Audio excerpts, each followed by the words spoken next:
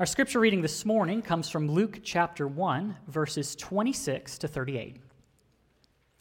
In the 6th month, the angel Gabriel was sent from God to a city of Galilee named Nazareth, to a virgin betrothed to a man whose name was Joseph, of the house of David. And the virgin's name was Mary. And he came to her and said, "Greetings, O favored one, the Lord is with you." But she was greatly troubled at the saying, and tried to discern what sort of greeting this might be. And the angel said to her, "Do not be afraid, Mary, for you have found favor with God. And behold, you will conceive in your womb and bear a son, and you shall call his name Jesus. He will be great and will be called the Son of the Most High. And the Lord God will give him the throne of his father David, and he will reign over the house of Jacob forever. And of his kingdom there will be no end." And Mary said to the angel, "How will this be, since I am a virgin?" And the angel answered her, "The Holy Spirit will come upon you, and the power of the Most High will overshadow you. Therefore the child to be born will be called Holy, the Son of God.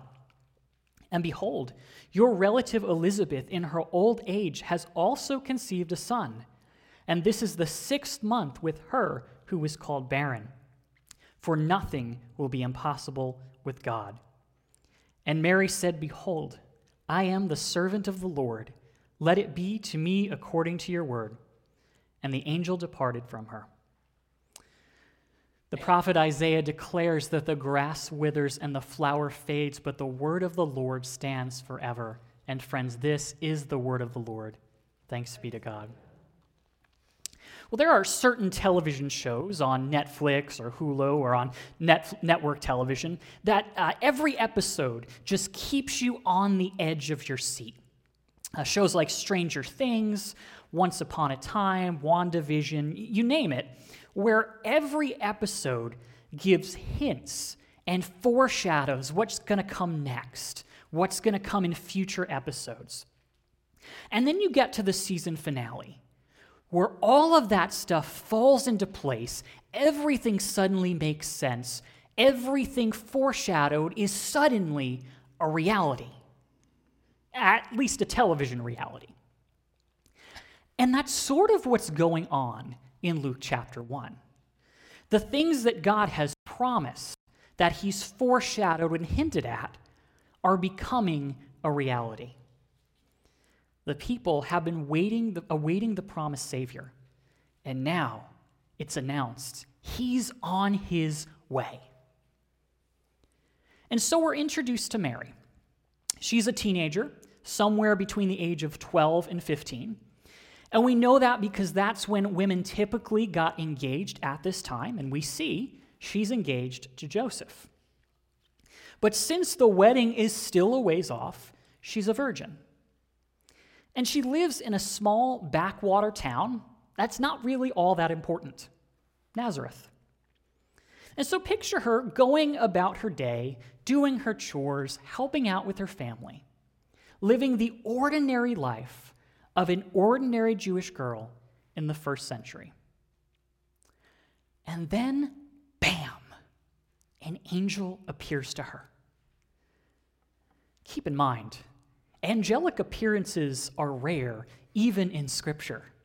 So she is most likely shocked and perhaps a little terrified.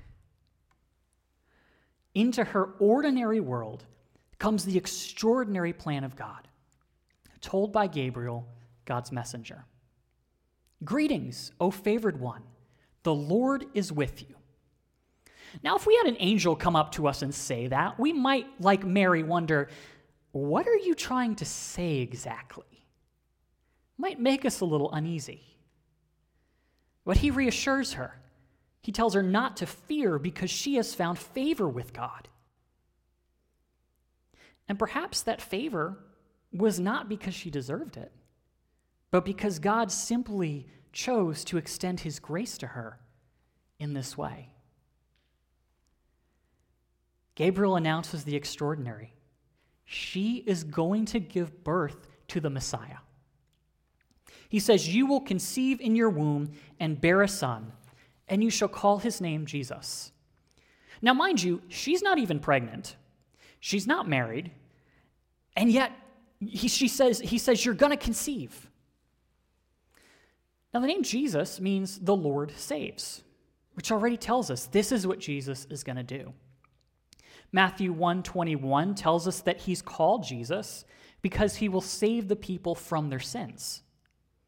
He's going to heal the estrangement between us and God that our sin has caused. And Gabriel says that Jesus will be great and be called the Son of the Most High. Now look, I am a big fan of Santa Claus, but move over, Santa. The Son of God is coming to town. And then Gabriel says, the Lord God will give to him the throne of his father David. He will reign over the house of Jacob forever, and of his kingdom there will be no end. Now this is huge, because this is exactly who the people were looking for. They were waiting for a deliverer from the line of King David. And the reason for that was because God promised King David that his throne, his line of kings, would endure forever. In 2 Samuel 7, he says to him, and your house and your kingdom shall be made sure forever before me. Your throne shall be established forever. Now, there hasn't been a legitimate king of Israel for hundreds of years at this time. And then Jesus comes on the scene because he's coming to fulfill that promise made to David. He's going to be a descendant of David, and he's not just going to rule for 10 or 40 years. He's going to rule forever. We read in Isaiah 9:6, written 700 years before Jesus was born, for to us a child is born, to us a son is given, and the government shall be upon his shoulder, and his name shall be called Wonderful Counselor, Mighty God, Everlasting Father, Prince of Peace. Of the increase of his government and of peace there will be no end, on the throne of David and over his kingdom, to establish it and to uphold it with justice and with righteousness from this time forth and forevermore. The zeal of the Lord of hosts will do this. And so Jesus begins to set up his eternal kingdom, the kingdom of God, at his first coming. But it will come to full fruition at his second coming, where he will rule visibly over the entire world in a new heaven and new earth, full of righteousness, justice, and peace. And so as we look forward to Christ's first coming in Advent, we also look forward to his second coming. God's promises, spoken long ago, are coming true, right before Mary's eyes. Now, hearing all this news, she's got a very legitimate question. And when she asks this question, it's not that she's doubting the angel. She just knows where babies come from. And she knows that she's not married. And she knows that virgins don't ever conceive children. It is literally impossible. And so, how exactly will this happen? Well, Gabriel answers, the Holy Spirit will come upon you, and the power of the Most High will overshadow you. Essentially, he's saying God is going to make the impossible possible. A virgin, for the first and only time in history, will conceive a child without the help of a man. Now, look, we hear this story all the time, so it's so familiar to us. It's like, oh yeah, Mary was a virgin, gave birth to Jesus, whatever. We forget, I think, how truly impossible this is and must have sounded as well. What God is about to do is just as impossible as this church building suddenly being teleported to the moon, where we will then be interviewed by giant space rhinos who just got back from vacation surfing in Mars. That's how truly, seemingly impossible this message is. But God is going to do the impossible. He's going to override the normal workings of nature. Because the same one that caused life to spring up at the beginning of time can bring about life in Mary's womb. And the fact that it will happen in this miraculous way will demonstrate, indeed, that Jesus is holy, that he is the Son of God. And then Gabriel offers Mary this amazing reassurance.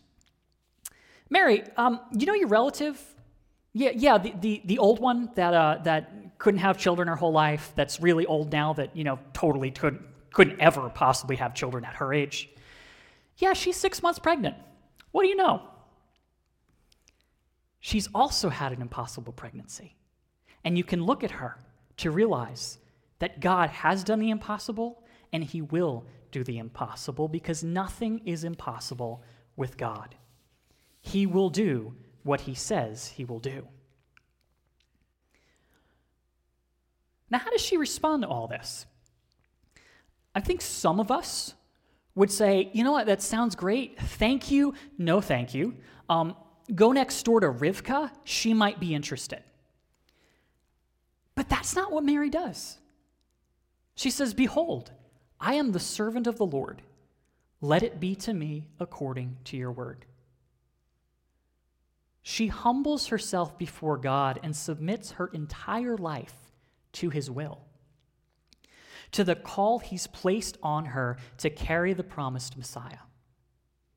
She lets go of her plans, her dreams, and her own expectations of what her future would hold, and she embraces God's. And she takes great risk. To be pregnant and unmarried at this time was a very big deal.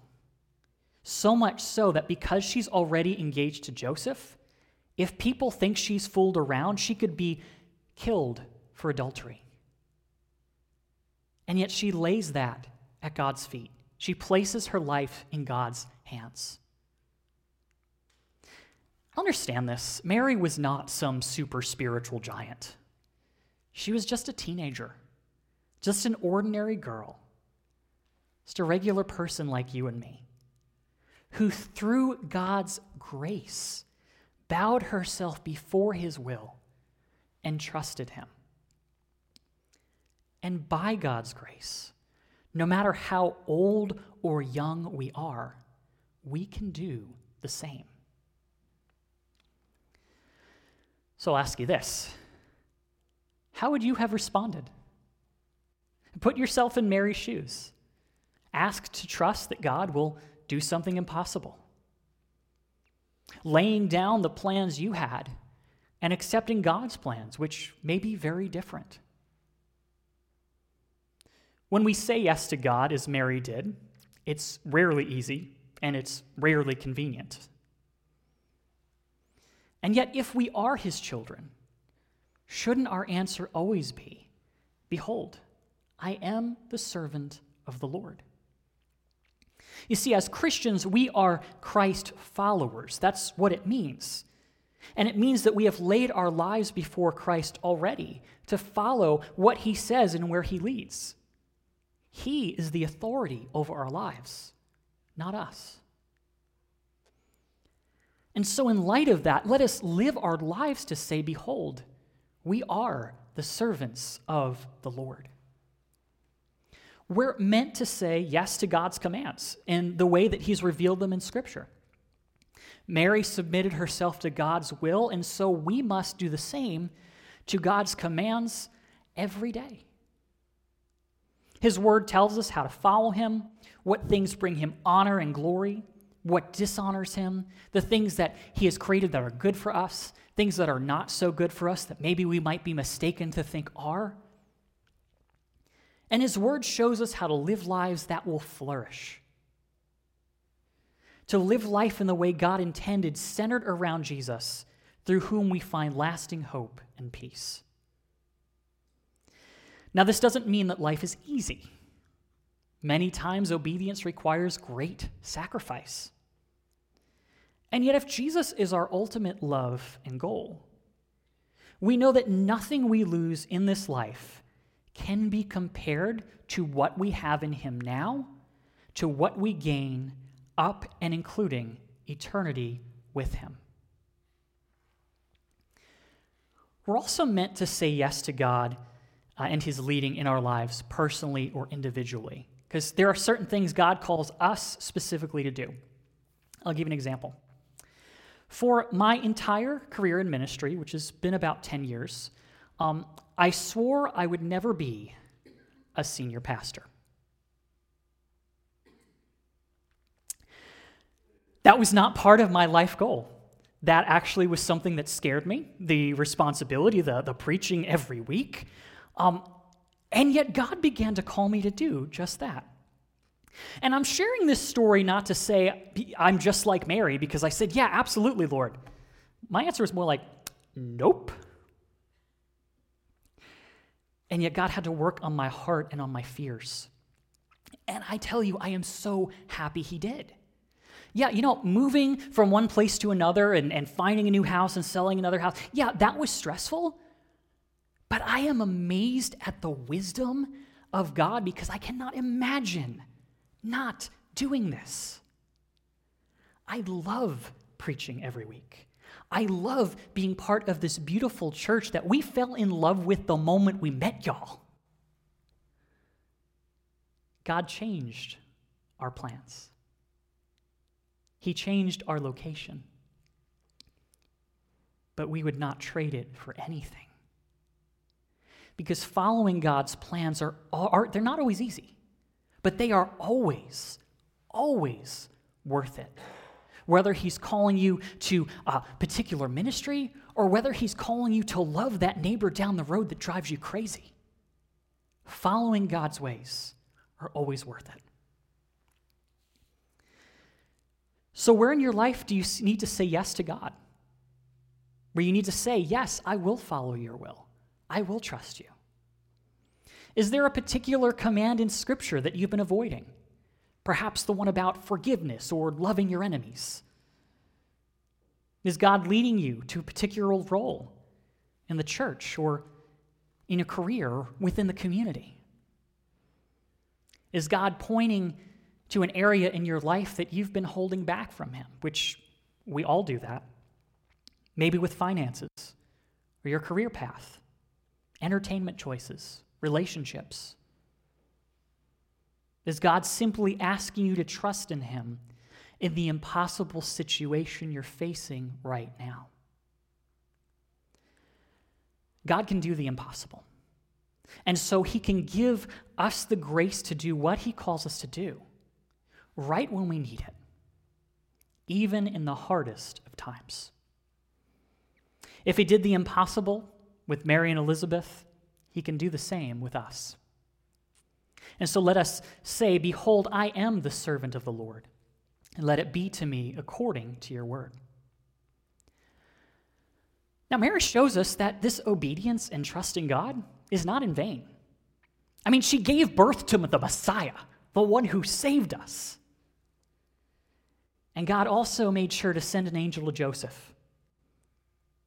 Matthew 1:20-21, but as he considered these things, behold, an angel of the Lord appeared to him in a dream, saying, Joseph, son of David, do not fear to take Mary as your wife, for that which is conceived in her is from the Holy Spirit. She will bear a son, and you shall call his name Jesus, for he will save his people from their sins. Our trust and obedience to God is never wasted. The promised king is coming to his people, and God used an ordinary girl and the impossible to do it. And that shows us that you can be 9 or you can be 90. You could be 5 or you can be 15. But you know what? The Lord can and will use you. Kind of a rallying song that I thought of related to this sermon is a Carole King song. I love Carole King. And I modified the lyrics just slightly to one of her songs. And I worded it like this. Loving you the way I do, I only want to be with you. And I would go to the ends of the earth, because Savior, to me that's what you're worth. Where you lead, I will follow anywhere that you tell me to. If you call Call me to follow you, I will follow where you lead. How will we follow God's call and walk in obedience today? There is grace and forgiveness where we failed, but we can begin again anew this morning. Let us pray. Lord, we love you, and we thank you for the way that you sent your Son into this world. We pray that you would help us to see the ways that you are calling us to become more like you, areas of our lives that you're calling us to follow you more dearly. Lead and direct our paths. Help us to be willing. Draw us near to you each day. In Jesus' name, amen.